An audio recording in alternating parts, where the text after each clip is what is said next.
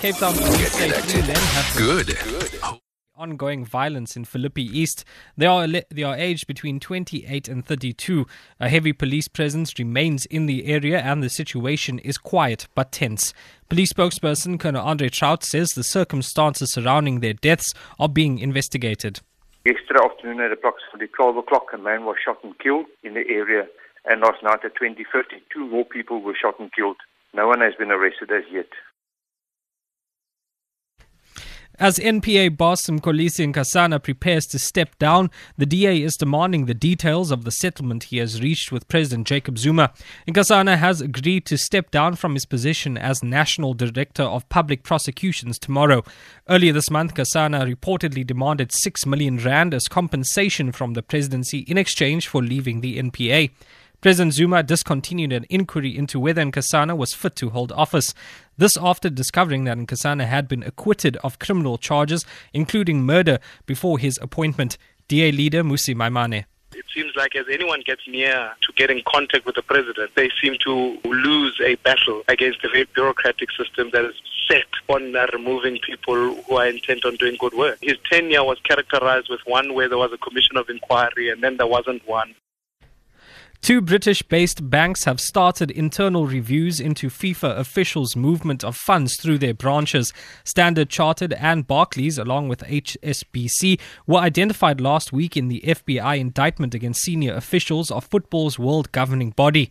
The FBI has confirmed that FIFA officials paid a 100 million rand payment to a football association led by Jack Warner, one of the figures at the centre of the body's corruption scandal. Andrew Harding reports. The president of South Africa's Football Association, Danny Jordaan, is quoted as confirming that $10 million was deducted from a FIFA payment to the country in 2008. Another newspaper here says it's seen a letter requesting that money to be sent instead to the Caribbean Football Union. American prosecutors insist this was a bribe payment for the Caribbean's vote 4 years earlier in the competition that awarded South Africa the 2010 World Cup. Danny Jordaan could not be reached for comment today, but he's quoted as insisting the money was not a bribe. Unnamed officials here confirmed that the payment was made to support football development among members of the African diaspora. And back home, Stellenbosch University is to set up a fund for the development of Xhosa as an academic language. The 150,000 rand prize will be awarded annually.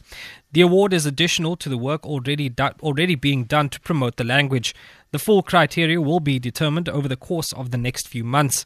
University spokesperson Martin Viljoen says various initiatives have already been instituted to promote the language as academic language at the university.